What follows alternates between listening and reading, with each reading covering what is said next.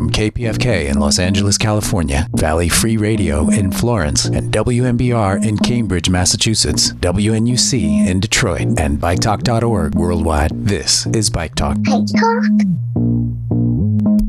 Hey, Nick. Hey, Taylor. How you doing, man? I'm great. How are you? I'm doing okay. I'm a little sore today, actually. Oh, yeah? I did a century yesterday, and I haven't done a century in years. Shem Bitterman, the guy who has been setting up the Bike the Strike while the actors and writers were out on strike, did a celebratory 100-mile century ride for all the Bike the Strikers. We had a blast. It was a great ride. We had about 20 people, started in the dark and 6 in the morning, watched the sun come up. Rode down to Long Beach, California, and then up the coast. It was really beautiful. It was a great way to celebrate the film industry getting back to work. Cool. That's important. You're feeling it? I'm feeling good. It makes me want to ride more. All right. You want to say what we have coming up in the show? Well, for the holidays, we have an interview with the Santa Cycle Rampage ride, which is really great. It's out of Milwaukee, Wisconsin. And we also have the Santa Monica Mayor, Gleam Davis, on the show. And then the third one is yours. A farmer who commutes by bike to his farm in Maryland, and it's called the Come By Bike Farm, and I talked to him. But first, the news.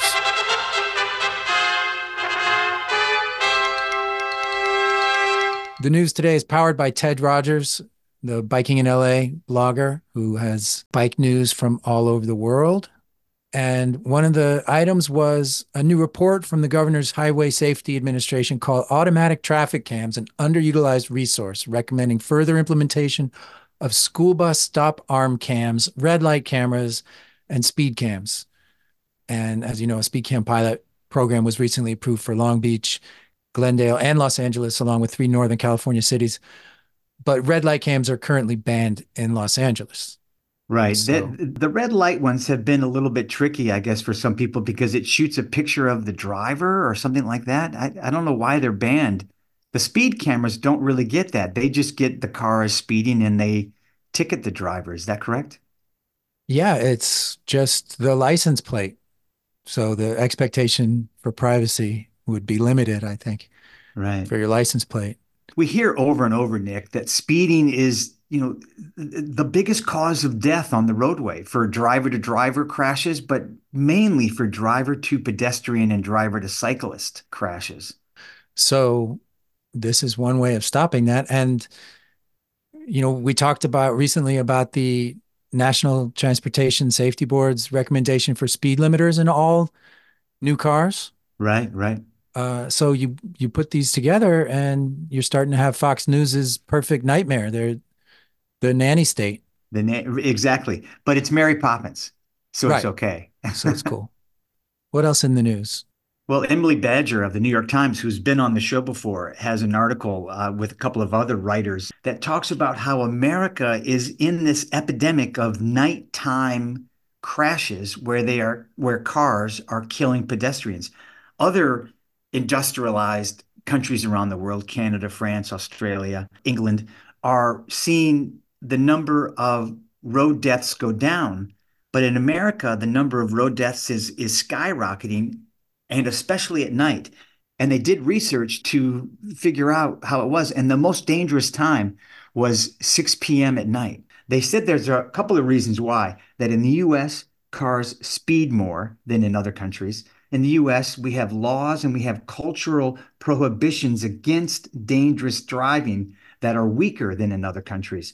And in America, the infrastructure of our designed roads enables cars to speed. So those 3 things added up is what's leading to this epidemic of nighttime road killings. Well, and that leads to another headline this week, or that was in Velo magazine, which was an opinion piece entitled "Reflective Gear Won't Stop Cyclists from Being Hit by Cars. Better Bike Lanes Will." Right. And this is something that we've talked about a fair amount on the show, Nick. Maybe we'll get Jim Pocrest to talk about this. What are the legal laws about what you have to have on your bike? But we want to stay away from blaming the victim. I ride at night a fair amount. I use lights. I use a front light and a back light that are powerful. I wear a helmet when I ride long distances at night. And lately, I've been wearing a reflective vest. And I got to tell you, Nick, sometimes I feel like the reflective vest attracts more cars to drive close to me. I don't know. It's a really tough situation because we want to be safe on the road. Well, I want to be lit up like a Christmas tree at night, and I want to wear a helmet. I do. But the last thing I want to do is be telling people to do that before I talk about the real danger, which is cars and unsafe roads, because otherwise you are blaming the victim. Right. Anyway, so in other media, something lighter, I have a clip here from a mainstream talk show, Seth Meyers. You know the name of that show, Seth Meyers? Late Night with Seth Meyers, The Tonight Show with Seth Meyers. Is one of those the title? It's a great show. I got to tell you, I watch it often. So Colin Of Saturday Jost Night Live. Yeah. was on, and he talked about how he rides a bike. And here it is. How do you get to work? How do I get to work? The show sends a car. I take a car to work. Oh. How do you get to work? I bike. I guess I just maybe a little more man of the people. You bike. I bike. So What do you do? A city bike? No, I buy bikes and then I just throw them away when I get here. So I just, Yes, man so of the people. Man of the people. Yeah. You just leave them on the street because there's not like a bike trash can. Yeah. Well, I mean, it's a city bike-like system. But it's just not city But I bikes. just throw them away, and I don't. I mean, I don't leave them in a shape where they could be reused.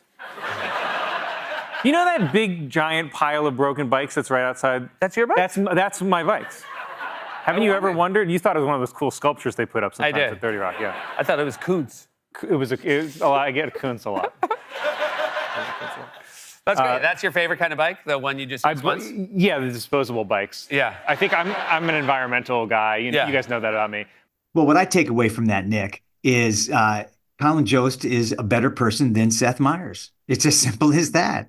Yeah, it did kind of seem like that. Like he said, he's an environmentalist and he's a man of the people, and he's, like you said, better. One of the great things about New York is famous people can ride bikes, and that's great. So I hope Colin Jost was telling the truth when he says he rides to SNL on his bike and parks it in a safe place somewhere and rides home after the show. And there is a study that shows that people who bike are better people than people who just drive. We had that on the show a couple months ago. It's an actual study in the Journal of Environmental Psychology. So there you go. Colin's a better person. Seth's not bad. No. Just Colin's better. Oh, Nick, I told you I did the Century yesterday.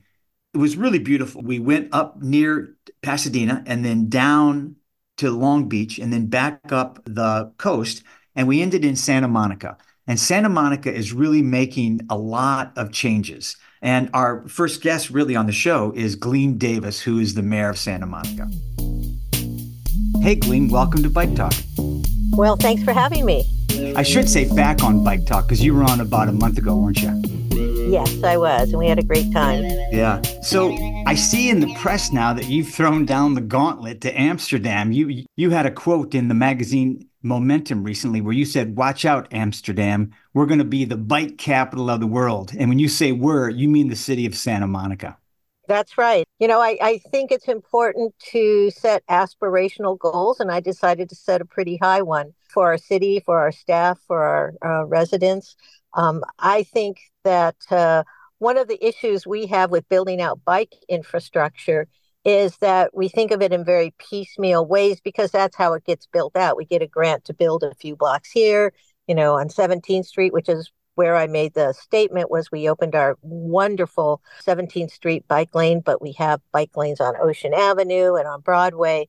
But everyone thinks of them as being individual projects. And for me, I really want to shift that paradigm to thinking of it more holistically, that these are all parts of a larger puzzle, if you will, creating the infrastructure we need in Santa Monica so that you can go wherever you want on a bike and be safe. And so that you can avoid having to use your car if at all possible. So for me, saying the new Amsterdam meant being that we would be a city where your first choice of transportation just might be a bike. Right. Where you can actually choose the tool you need to run the errand that you need to run. If you need to pick up something big or travel far, you drive a car or take the train or the bus. But if it's just around the corner or down to the beach, you can ride your bike safely. Right, absolutely. And what we know, for example, is that the safer we make it for people to bike, the more people will bike. I think that it's really key to know that on our brand new 17th Street bike lane, the people I've heard the most laudatory things from have been parents who say, for the first time, I feel safe biking around the community with my child. And that just makes me so happy I can't even express it. Yeah. Yeah. That's a great time when you can spend some time with your kids and they can be free to roam a little bit. Absolutely. And, my goal is to make sure that all of the youth in Santa Monica feel safe biking to school, biking with their friends, that we can have family bike rides. But it's really for me about creating this idea that these are not just one-off projects in little pieces of the city, but that ultimately we are heading to build a bicycle network better than, not just as good as, but better than our road network. So this 17th Street lane was described as having gold standard intersections and other features. Do you want to talk about these lanes and how they're how are they gold standard? Sure. So a couple of things. One is it's a protected lane so that there is a concrete curb type barrier between the bike lane and the lanes in which cars travel. There's a certain portion of it where actually the bikes have a designated area on a much wider sidewalk, but then it moves into these protected lanes. And then what we have are Dutch style intersections up and down this a mile-long bike lane so that cars that are traveling on 17th or moving onto 17th Street have to slow down and make wider turns. And we have the concrete, what they call pork chops there, so that it reduces the potential interaction between cyclists and people driving cars. And every time you reduce the opportunity for someone in a 3,000-pound metal box and a cyclist to inadvertently interact, that creates a safer environment. That's great. Last time you were on, we talked about the protected bike lane along Ocean Boulevard. And that's a game changer, I think. I found that really beautiful. And it was used a lot and it didn't seem to affect traffic at all as far as backing it up or slowing it down. And that was on a weekend when, that area of Santa Monica can be really busy. Right. And I think that's one of the great things about the Ocean Avenue project and what will be true about the 17th Street project is that once people get used to them being there and realize that they don't necessarily negatively impact people driving cars, that they'll go, well, gee, cars and bikes can coexist. We just want them to coexist in the safest environment possible. And I made this comment at the opening of 17th Street bike lanes that I do tend to drive a bit because I operate on this weird schedule. And I like the 17th Street bike lanes as a driver because I feel like now there is less chance for me to inadvertently, come into contact with a cyclist. It's not just safer for the cyclists, it's safer for the drivers. Right. And I think that's also really key. So I make it a point now to drive down 17th Street whenever that gets me where I want to go, because to me, in a car, there's less chance that I'm going to cause an injury to someone else. Right. It's more predictable. You know where the bikes will be and you know where the cars will be. Right. And I think it's just, a benefit all the way around. We're a Vision Zero city. We are committed to reducing, if not eliminating, traffic injuries and fatalities. And it seems to me that this is key to that. If we don't separate big metal boxes from people on bikes or pedestrians or scooters, just the law of statistics is going to say at some point you're going to have an unfortunate incident. And that's what we're trying to avoid. So if Santa Monica could be something like the bike capital of the world, what is it about Santa Monica? I mean, is Santa Monica, it's not really like just any city. Well, I agree with that. I mean, I think that setting an aspirational goal is possible in Santa Monica for a couple of reasons. One is that we're 8 square miles. We're not city of Los Angeles that covers, hundreds of square miles. So we can do a lot in those 8 square miles. We're relatively compact and it won't take near as many resources or as much effort to build out a real bike network in Santa Monica as it might in some other city that has a larger footprint. But I think the other thing is that Santa Monica has a history of being on the leading edge of sustainability issues. We were the first city in Los Angeles County to have a shared bike system, our Breeze bike system. We, are the first city to do a lot of things. For example, we have a bike action plan that's been award winning, but we don't just sit on that because it was formulated originally a decade ago. We continually update it to address the changes in our infrastructure, but also the changes in the way people get around. I think the other thing that's important is in Santa Monica, our city council has declared sustainability and addressing climate change as one of our primary priorities. And clearly, creating a system where people have alternatives to automobiles is key to that. We've also set, a clean and safe Santa Monica as one of our priorities. And for me, a lot of people hear safety and they think about, reducing crime, which is, of course, an important part of that. But for me, it's as important that people feel safe biking or walking in our streets because they know they're not going to get hit by a car as they do biking and walking in our streets and know they're not going to get, involved in a criminal activity. So, right. It's a safety issue and it's a sustainability issue. And, I think if Jane Jacobs were on the show today, she would add that more eyes on the street make the streets safer anyways. The more people that are biking and walking on your neighborhood streets just increases the amount of neighbors watching out for neighbors, and it makes the neighborhood safer. Oh, that's definitely true. And it's also really a boon to economic development because we all know when you drive by a small storefront, we have this wonderful general store called Lucky Penny in downtown Santa Monica. You will definitely miss it if you drive by it. But if you bike by it, it's going to catch your eye. And right. So it also really encourages these smaller businesses, to be more present because people on bikes, people who are walking are much more likely to stop off in a store and go, oh, I didn't know this was here. Look, this is really cool. I'm going to go in there and ultimately purchase something. Right. Well, one of the things we talk about is that, the bike travels at the perfect speed of observation. So you can really see your surroundings. I am curious to ask you, you're almost done being mayor, correct? Your term is almost up? Yes, tomorrow evening I will turn it over to one of my colleagues because we rotate the mayor position through the city council. We don't separately elect a mayor. Right. Well, what has allowed you to be an effective bike mayor? We know that Anne Hidalgo has been very effective in Paris and Mayor Wu in Boston, and of course, John Botters in Emeryville, California. But what kind of pushback have you gotten, and what has allowed you to be so effective? Well, I mean, there's always pushback because change is hard for people, and we live in a community where most people are used to getting around by automobile. But what's allowed, I think, Santa Monica as a city to be effective, it's not my personal accomplishments, but the city's accomplishments are two things.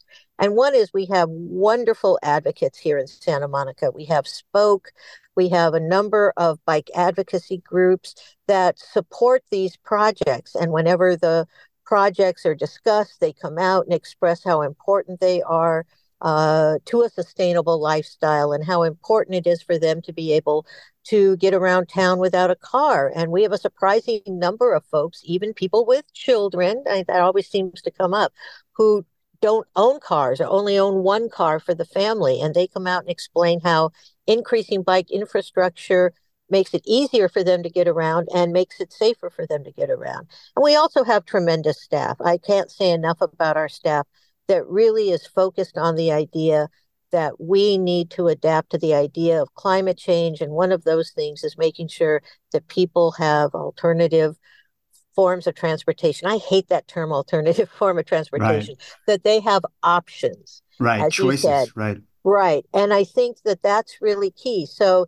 it's having strong advocacy here in the community. It's having staff that has bought into that and understands it and works hard, even when there is some opposition. And it hasn't been easy. Sadly, literally before we did the official ribbon cutting of the 17th Street bike lane, there were some folks who were sending us letters demanding that we rip it out. But I think, again, the community came together, staff, stood strong, and now we have this wonderful addition to our infrastructure in the city. Great. I started the program today by saying that I did a century yesterday. And one of the great things about it was we rode on car-free trails and paths, I think 80% of the way. And the last bit was through Santa Monica on car-free, well, it wasn't actually car-free, but it was a protected bike lane. And so it really means you can ride 100 miles around a city like Los Angeles and be protected from cars a great deal of the way. And I think a lot of that has to do with your leadership. So I want to congratulate you on a successful term as mayor of Santa Monica. Well, thank you so much. I'm hoping that the next time you come to Santa Monica, we'll have even some more impressive infrastructure. I think what's really important is that we keep progressing and moving forward so that ultimately we do have this really cohesive and comprehensive network of protected bicycle lanes that we can really use to encourage people to get around. Now, if we can just do something about the PCH, right? Luckily, or not luckily, maybe that's not in our jurisdiction, but I totally agree with you. We're adjacent to it. And sadly, we see, the tragedy that happens there all too often. Yeah. Gleam Davis, thank you very much for being on Bike Talk. Yeah, we'll miss you, Gleam. And I don't even live there in Santa Monica. Well, I'm not going anywhere. I've got another year on the council, so feel free to reach out anytime. Thanks so much. I enjoyed it. That was Gleam Davis, the mayor of Santa Monica, talking about putting in a new protected bike lane in Santa Monica. Well, this kind of fight is going on all over the country. In Portland, they put in a new bike lane and there was some backlash. So our next guest, Sarah Rizzer, did a poll online and it was hysterical. I loved it. So I want to welcome Sarah to Bike Talk. Hi, Sarah. Hi, thank you so much for having me. Can you tell us a little bit about your poll? Because there is always pushback when one parking place is taken away out of like 7,000. But you did kind of a poll about it, and I'm curious what the results were. Yeah, I did do a poll. I did an online poll, and it was based on a real situation that came up in Portland, Oregon, that was very interesting and very complicated. And so I posted a survey and I asked, in this hypothetical situation, if the city installs a bike lane without doing public outreach so that the bike lane is installed and is a surprise to the homeowners who live on that street, and they get angry because they've lost parking, or I should say some of them get angry, then what is the appropriate official response? And I gave a few different choices. And one of them was, tough luck, deal with it. The other was, we'll compensate you in some way. And then I also said, we will remove the bike lane. And then I left an open category. And it was very interesting when the responses started coming in. It was overwhelmingly tough luck, get over it. That was what most people thought. Well over 80% of the respondents said tough luck, get over it. But I think it's also important to clarify that I wouldn't say that my online account is a complete bubble, but I do have quite a few people who are very interested in traffic issues, who are very concerned about traffic safety, who are people who advocate strongly for active transportation and public transportation. So a lot of these people are seeing it. So in that regard, the response maybe isn't so surprising. Oh, we don't care. We're just glad it was 85.3%. Yeah, pretty high. Mm-hmm. Yes. But, a lot of things came up that really made me think a little more deeply about the issue of parking. One of which was, a lot of people said, and it's really true, as a homeowner, you do not own the street in front of your house. And I think we're also conditioned in the United States to believe that that space in front of our home belongs to us, and we are entitled to park our car there. And so to really take a step back and think about that and how we're all conditioned to believe that this is something that we should have without paying for was something that I really started thinking about in more depth. I'm so glad you said that, because I think many drivers, and I got to tell you, when I drive, I'm the same way. I feel like there should be a free parking space wherever I go. And that's why I don't drive very much, because it's getting to the point where there's not a free space everywhere I go. Right. Yeah, and I think a lot of people also weighed in saying that, the role of public officials in this situation, the role that they have is to educate the public that the street is a public resource and that there are good reasons for changing the way that it's being used. And so not to reach out to homeowners to ask them whether or not it's okay to install a bike lane, but rather to reach out to explain why it is a good idea and to give them forewarning that a change is going to come. Right, right. And it was really built into an expectation in the city of Portland that when a street is repaved, when appropriate, they will put in a bike lane. And this was something that was somewhat buried in reports. And there was some disconnect between different branches of the Portland Bureau of Transportation. So it became an order to the maintenance and the operation department, but it sort of slipped through the cracks on the planning and policy department. Sure. So there was this disconnect and a miscommunication. And so the bike lane actually did go in, and the neighbors were surprised, and they immediately started calling and pushing back. Can I ask you really quick, what was the street? Was it an arterial street or a neighborhood street? And what was the bike lane? Was it a stripe or was it a protected bike lane? It was a striped bike lane. It was on Northeast 33rd Street, which is a residential street.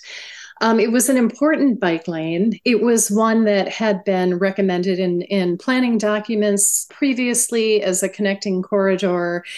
Of course, as Jonathan Maas of Bike Portland points out, it's unreasonable to expect everybody in the city of Portland to have read all of the planning documents and to know, what is in all of them. This is just not reality.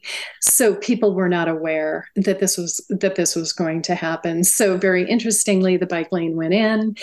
The Portland Bureau of Transportation got a lot of pushback from residents on the street, although I want to say not everybody was opposed to it. There were homeowners who actually really wanted that bike lane, but there were also some who were quite vocal and very upset that they had lost their parking spaces. And so an advocacy group that I'm quite familiar with called Bike Loud in Portland got a tip from a staff member at the Portland Bureau of Transportation that they were going to Deep Throat. Yes, that they were going to go and remove the bike lane. So Bike Loud had this information, and the chair at the time, caught wind of it, and he rallied a number of members, and they literally showed up and just blocked the machinery that was there on site that was going to grind out this bike lane. Awesome. So, yeah, and they were successful, but, the story continues. There's more to it as time goes on. But, I think what I found really interesting about the situation is really everybody was upset with the Portland Bureau of Transportation on both sides. The homeowners were saying, you did not communicate with us. There was no public process. And then the bike advocacy group also said, you did not communicate with us. You were going to take this out without any public process. Right. Everybody was quite upset with the communication. Well, what's the status? Is it going to stay? Do you know or not? Well, right now the bike lane is in limbo. It's a very fraught situation.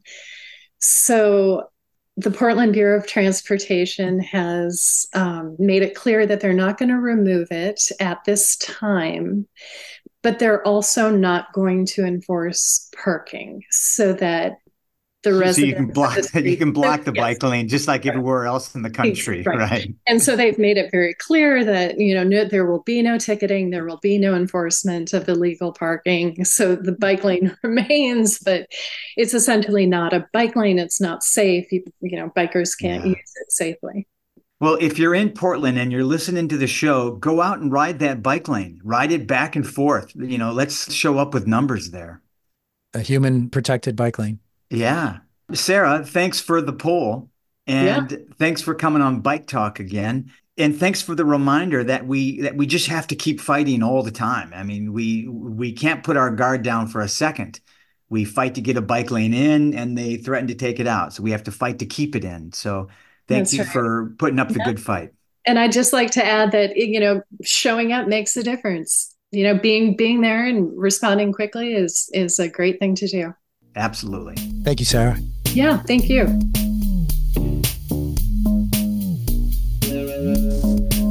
We've been talking a lot about whether you can ride in the wintertime. And of course, I think the phrase that everybody gets is there's no bad weather, there's just bad clothing.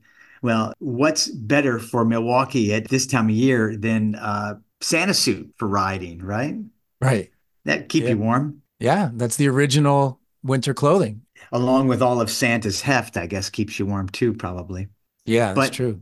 Milwaukee has a ride called the Santa Cycle Rampage Ride. And there's pictures and videos of it, but there's 1,500 people dressed up as Santa riding. They cork all the intersections. They have a police escort. They're ho-hoing the whole way.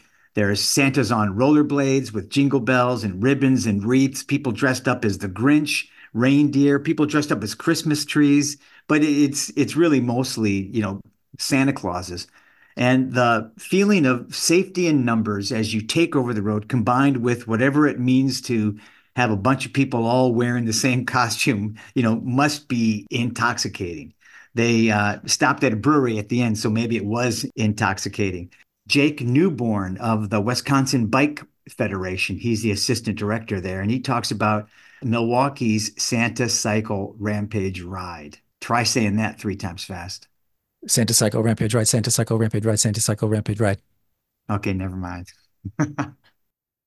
Lately, we've been talking a lot about the different kinds of rides around the country. There's a ride for Black Lives in Los Angeles and a gender expansive ride and the Midnight Riders, critical mass, of course. But today we're going to talk about a little different kind of a bike ride, a group bike ride. It's called the Santa Cycle Rampage, and it's in Milwaukee, Wisconsin. And today we have on the show the assistant director of Wisconsin Bicycle Federation, Jake Newborn. Jake, welcome to Bike Talk. Ho, ho, ho. Thanks for having me. I might add that Jake is in full or almost full Santa gear right now. Yeah, just kind of still just enjoying the vibes from the wonderful ride we had here on Saturday. Well, tell us about that. It's called the Santa Cycle Rampage. What is it? I kind of came up with this billing as calling it the world's largest holiday-themed costume bike ride for charity. What it really is just a wonderful group bike ride. Everyone's dressed up in any sort of imaginable holiday-themed costume. And we hit the streets of Milwaukee. We do about a 12-mile looped ride, go through different neighborhoods and see, surprise people. Some know we're coming, some don't. This year, we had the most registered riders we've ever had. Over 1,500 people registered and rode. We had hundreds more who are maybe bad Santas and just kind of hopped on. Immense numbers, our biggest ever in our 19th year of hosting this ride. Wow. Yeah, I saw that. You're in your almost 20th year. That's great. And it's grown each year, I assume. Yeah, it's grown each year. I'd say right around 2018, 2019, we really kind of started hitting this 1,000 rider mark and up. How much money did you raise? Altogether, I think we raised about $40,000 on this year's event alone, just through sponsorships and ride registration. Great. And what does that money go to? What's the charity that the ride supports? Yeah, so we're the Wisconsin Bike Fed. We're a statewide nonprofit education and advocacy organization. We have lots of great programs that are getting kids on bikes, taking kids for rides. We train and employ high school kids in the summer to fix bikes for free in community parks around the city. We do advocacy at the local and state level, fighting for funding, policy changes that can make biking better, not only in Milwaukee, but across the state of Wisconsin. Right. Hey, I was just in Michigan, actually, and it was already cold. So how do you guys handle that? Do the Santa costumes keep you warm or what? Yeah, 100% polyester is surprisingly, warm and water resistant. The ride is kind of rain, sleet, or shine. This year, we were lucky enough to have it be about 40 degrees, cloudy, and very low wind. So very comfortable to ride in for most people. I think that contributes to, the higher numbers as well. Last year was about 20 degrees, very bitterly cold and windy. So it changes year to year. I remember 2017, I think, was about 55 degrees and sunny. So people were shedding, Santa gear as they went. It got a little too hot. So sure. Well, one of the things I saw on your website is that you guys consider it to be a gateway drug for winter riding. And we just had on the show a real Grinch who said that biking is not going to save the world, partly because people don't bike in the wintertime. How do you guys confront that? I disagree with that, Grinch. I think, especially it's just so much more about kind of being prepared, knowing what to wear, and also I talk with a lot of people. I say, have a cutoff. If it's 15 degrees and it's snowing and windy, take a bus or maybe drive that day. Being comfortable with that. But there's so many days, particularly in Milwaukee, and now with kind of weather patterns changing, that are still very comfortable to ride in. And the Santa ride goes a long way to give people a chance to try it amongst other people and say, hey, that wasn't that bad. Or maybe I just need some better gloves. My hands were cold. Or, maybe just another layer. And so kind of gives you that chance to try it with a bunch of your friends out and then say, hey, that wasn't so bad. Let's keep going. Right. We often say, it's not bad riding. It's just bad clothing. 100% agree. And you don't always have to wear a Santa suit when you're riding in the winter. I'm with you. I think riding in the wintertime is great. Now, granted, I live in Southern California, and today it's, sunny and probably 72 degrees. And I just got back from a little errand run on my bike. But I grew up in Michigan and did a fair amount of riding there in the wintertime, and sort of agree with you that, yeah, there are certain days when you don't ride, but most winter days you can ride. And especially in the city where streets are being plowed and salted and, maybe oversalted, but, the roads are generally, kept clear enough. And so, yeah, I think there's plenty of opportunity to keep riding as lots of days in the winter. What's the bicycle infrastructure like in Milwaukee? It's improving. I think that's one important thing to note about what the Bike Fed is doing is we're, working with local aldermen and the mayor and DPW to advocate and push harder on better separated, protected bike lanes, things like that. Mayor Cavalier Johnson has proclaimed a goal to have over 50 miles of protected bike lanes in the city of Milwaukee by 2026. We're on the way. A lot of places are under construction. They're doing kind of quick build options too, either with temporary plastic bollards or delineators, or sometimes concrete kind of curb bump outs. And so, they're doing a lot as we go. Our DPW has gotten on board, and our city has, a few things kind of led to that. One, they passed a complete streets policy in 2018. Right. Two, they adopted the NACDO standards, which are very progressive, preferred standards for bicycling infrastructure. And they've adopted the Vision Zero policy. So those three things kind of combined with a very visionary mayor and all their people supporting of this, and a great DPW have kind of put us on the right trajectory here in Milwaukee. Yeah, it sounds like things are coming together. One of the things we've also been talking on the show is that so many cities are building bicycle infrastructure for 3 or 4 or 5% of the population, meaning the hardcore, physically fit bike riders. But I think a ride like yours, with 1,500 people really opens the door also to, non-serious bike riding people to get on the bike and realize that they can do it. 100%. I mean, I think that's a big aspect of it. If someone's saying, hey, come ride with me, and, hey, look, you rode 12 miles today. Did you ever think you'd really be able to do that? And of course, in that amount of people, we do kind of take up the street, but we do focus on the ride going near or by or through some of the other infrastructure that has been put up. So people say, hey, I'm in North Avenue here. There's a protected bike lane. I can use this next time I ride to go to the grocery store or go out for the night or wherever. So we try and highlight some of those new infrastructures. So at least, even if it's not being kind of technically used because we've got so much mass, they're seeing it and seeing where it's at. Right. There's one serious topic I want to cover with you. What is a shot ski? A shot ski is a old wooden ski generally with holes bolted or contraption bolted on to hold a shot glass, and generally filled with a adult beverage, and you have to all pour it and hold it and drink it at once together. So it's and do the Santas do this? What do the elves think of that? The shot ski is just one of those Wisconsin kind of things that I'm surprised that other people haven't heard about. When the interviewers ask, I say, well, how do you not know? And do you guys do any other rides throughout the year? We do have another ride called the Ride Across Wisconsin. And that is a more difficult ride, something you got to train for. This year will be from La Crosse to Milwaukee and 1 or 2 day options. And so that's, again, for the more seasoned veterans, people who love to ride, and they're hearing this, I'd encourage you to check that out, the Ride Across Wisconsin. That'll be in August. We also do a lot of smaller rides, just small community-based rides when we're either doing advocacy based around a project or taking kids on and taking a group of 25 school kids on a ride. Our staff is leading rides all around the city all year long. Great. Well, I think that's a great way to get people comfortable with, running errands on a bike. There's always safety in numbers. And, doing a short ride with 5, 10, 12 other people is a great way to get comfortable on the road. Plus, you just learn so much. The older, more experienced riders help the newer riders with how to deal with traffic situations and maybe even how to fix a flat or something like that. So it sounds great. Can you tell the audience quickly how to find out about the ride, how to find out about the Wisconsin Bike Fed, and maybe how to reach you? Yeah, wisconsinbikefed.org. You can just Google Santa Cycle Rampage. It's kind of the number one hit there in the Milwaukee area. You can follow Wisconsin Bike Fed on socials, Instagram, Facebook, all those. We post about it, so you'll hear about the Santa Rampage if you're following us and see the other things that we're doing. A lot of people don't know that the Bike Fed even puts this on because they just kind of see the ride. And so that's one of the things we're working on is getting people to understand that, we're a nonprofit organization and we're doing a lot of stuff all year round. Great.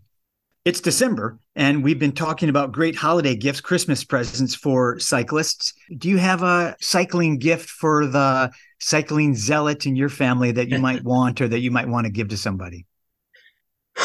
Oh, that's a great question. When people ask and my aunts and uncles ask, I say pretty much anything wool. Wool sweater, wool socks, wool long underwear, anything like that. A nice 100% merino wool, anything I'll take any day. Great. So that's for your winter cycling. Yep. Jake Newborn, thanks a lot for hosting the ride and for being on Bike Talk. Yeah, no problem. Thank you so much. And save the date, December 7th, 2024. We'll be riding again. Perfect.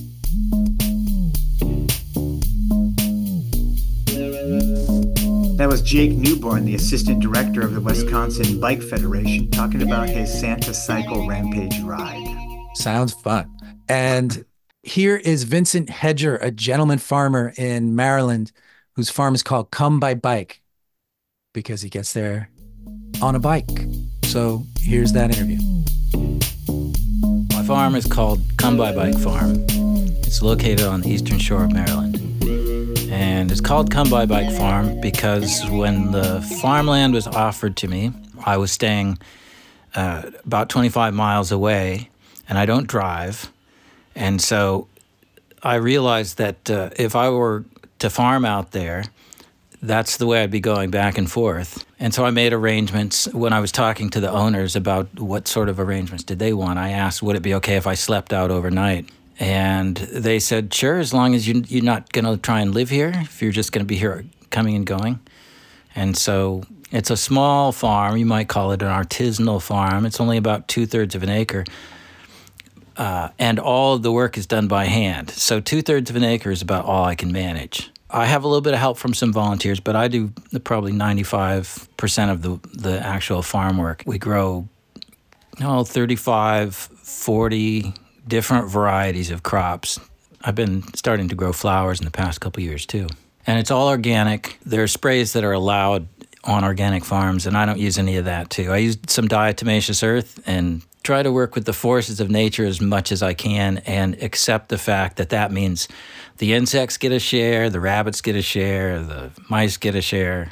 I read something once that basically that there's a lot going on between animals and plants and insects that we don't understand. And so to try and have an attitude of everything needs to be under human control is you're making a mistake. I think of it as like doing a dance, I guess, with nature, and it's going to make a lot of the rules, and you're going to sit back and say, what's happening here? I don't know, but I'm here to learn. So this ties into your philosophy of life. And why don't you drive? Mostly for environmental reasons. Early 1990s was the last time I had a car. And I'd been doing a lot of reading, and I studied environmental science as a graduate student. And that was right at the beginning of the time when the issue of climate change was starting to work its way into at least into the mainstream scientific community. And before that, I studied philosophy and ethics, which is all about asking the question of oneself, what am I supposed to do with my life? And so once I really started getting into the environmental science, I found myself saying, well, Vincent, what are you going to do about this? Partly because I grew up running and skiing outdoors, cross-country skiing, and I've always loved the outdoors. And so the idea of carrying around all of this knowledge about the effect of our human family on the planet and saying, oh, well, that's not my problem, somebody else is going to fix it. That's just not my personality. So I thought, well, you may not be able to fix it all by yourself, but at least you can take responsibility for your own actions. So that was sort of the genesis of my getting more serious about biking. But even before that, I've been biking since I was 3 years old. So I've always loved riding a bike, and it just seemed kind of like a natural extension. And over the years, because once I made that decision, it just got easier and easier because I figured out, well, if you build your lifestyle around this mode of transport, things are not difficult the way they seem to a person who drives a car all the time. People who drive are like, oh, this is totally amazing. And I think, to me, it's just what I do every day. What do you think about how hooked on driving people are? I think that's a good terminology to use. We talk about all kinds of addictions in our culture. And we just do a little thought experiment. Ask somebody, how easy would it be? How willing would you be to go for a day without a car? And I think most people would just think, that's not possible in my life. And then, you could ask somebody who's heavily into drugs or alcohol the same question, and they'd probably give you the same answer. So, yeah, hooked on. I'm not a blamer or hater in that sort of a way. Or as a culture, we create positive feedback loops, positive or negative. But in the case of driving, we've built a culture that makes it very difficult for people to make choices, any kind of choices about transportation. Once you turn 16, it's more or less taken for granted that you're going to go out and get a license. And then it's taken for granted that soon you'll be having a car. So it's frustrating to me. I wish it were different, particularly because of my concern about the climate. Human beings maybe have a tendency to, once we get habituated to something, we'll keep doing it until some calamity or catastrophe. Not one that's slow-moving like climate before we take the problem at hand seriously. You bike for like 2 hours to get where you're going, right? When you go to the farm. Yeah, that's true. 2 hours. That's something that most people can't imagine. Do you do it every day when you're farming? Well, I'm on a schedule. 6 days a week I'm at the farm. That means in the morning, let's say I get up from where I'm staying, and it's a 2-hour ride, about 25 miles, and then I'm at the farm. I sleep overnight, get up the next morning and do about half a day's work till about 1 or 2, and then I ride back to where I'm staying. And I repeat that 6 times, and then Saturday, the 7th day of the week, for me, it's a 14-mile round trip to the farmer's market. So you don't need to go to a gym. I mean, you don't have like an exercise routine outside of that. No, I don't. But because I grew up doing athletics, I wouldn't recommend 2 hours a day of bike riding and farming for 6 or 7 or 8 or 9 hours a day. It's not holistic the way I'd like it to be. And that's partly why I'm wanting to relocate into a situation where I'm not required to do 2 hours a day. Because what I'd really like to be able to do is get back into riding my bicycle for recreation or short trips, 5-6 miles, and then have all the, an hour and a half a day or so extra so that I can recreate running or skiing, something that works all those other muscles and is not work and commuting related, even though I still enjoy it. And you have to, if you're going to get on a bike 2 hours a day, you have to have a positive mental attitude every single day, because otherwise you're just going to be hating life.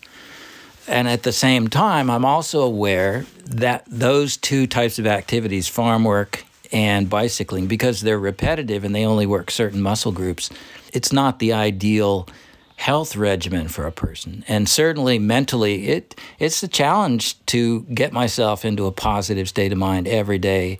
If, I have aches and pains, or maybe I have an injury or something from the farm, and it affects my riding. So it's a challenge. Like I said, it would be nice to be able to transition into something where I get to exercise more muscle groups, and I'm not compelled to be on that bicycle for such a long time every day. Well, you're going to move up to Massachusetts now, right? That's the current plan, yeah. What about e-bikes? You have a philosophy about e-bikes? Well, I'm into the original recipe. That's what I started out with. I used to have a bike shop, and I worked on some of these alternative bikes just enough to realize how much trouble they were. And so at that point, I thought, this isn't for me, for partly because of those reasons, partly because if I'm going to get on a bicycle, I want to power myself.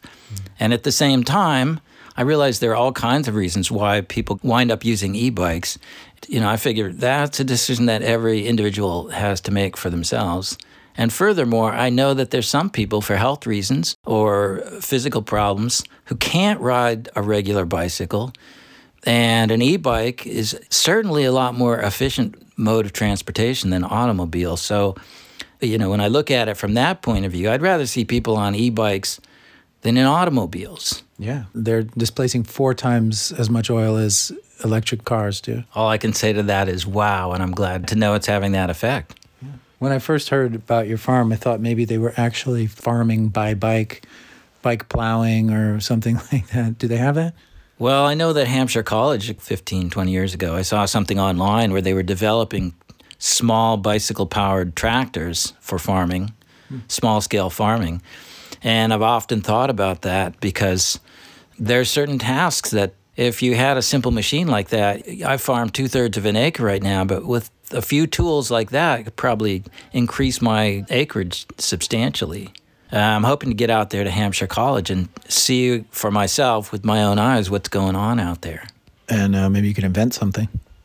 Well, definitely, you know, if you spend enough time out in the field working with hand tools, and if you're a bicyclist, and I have a little bit of mechanical skills too, so yeah, I imagine, wow, what about all different kinds of ways that it might be possible? If I have any spare time and the opportunities there, I might get into that.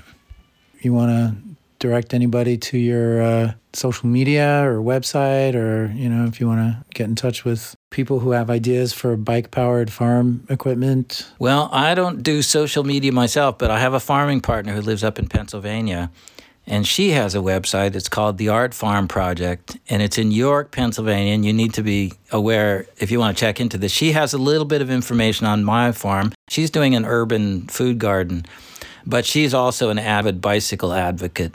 And there's a little bit of information on my farm, and also what you see that she's doing with her project.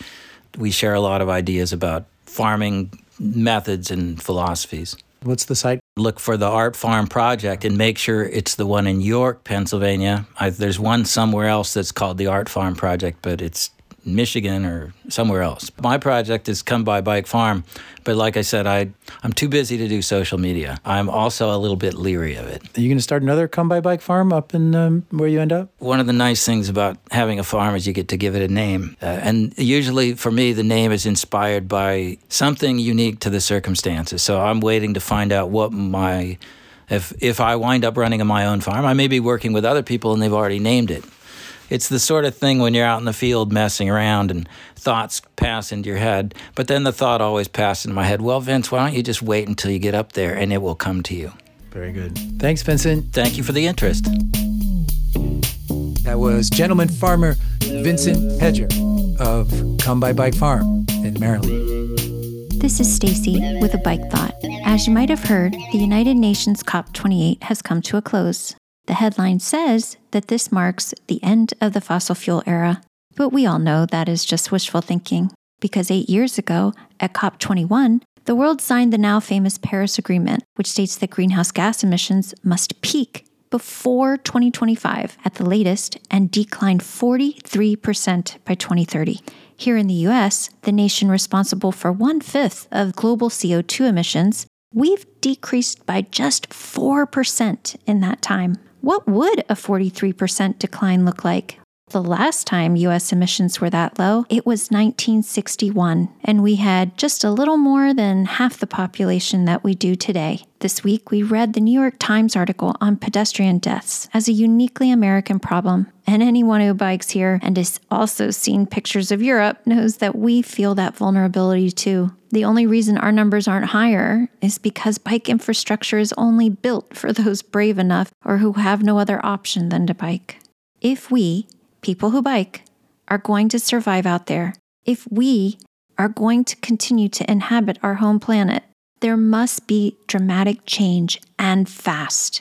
We need leaders who see that bikes are the solution to a multitude of problems and that providing a comprehensive network aiming for Amsterdam is imperative, not just for personal safety, but for healthy cities and a livable world. What can we do? Please lift up leaders like Gleam Davis in Santa Monica, John Bowders in Emeryville, and Boston's Mayor Wu, and find others who are prioritizing human-scaled transport. And as always, send us your favorite bike photos to livebiketalk@gmail.com to share the love. This episode of Bike Talk is sponsored by the law offices of Pocras and De Los Reyes, with offices in Los Angeles and Bakersfield and serving all of Southern California. And that was another show. So thanks, Taylor. Yeah. If you are listening to the show this long, then you probably like the show. And so if you like the show, give us a review. Give us a thumbs up on social media. It really helps other people find the show, and it helps us spread the word. We want to give voice to change on Bike Talk. And the more people we can reach, the more people we can get talking about parking and bike lanes and safe infrastructure, the better off all of our cities will be. So if you like the show, spread the word. Yeah, sharing is caring. Ride safe. And that was Bike Talk. If you have a story, a tip, or a topic, head over to biketalk.org and send us a message. Talk again next week. Get on your bike, sit on the seat, put your feet on the pedals, and ride it all around, ride it all around.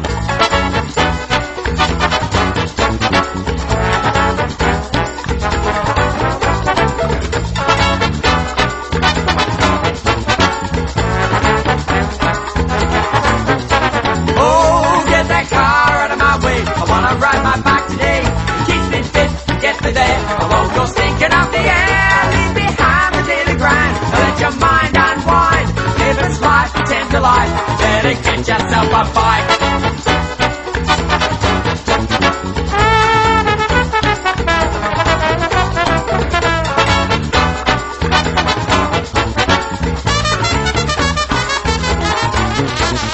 Get on your bike, sit on the seat.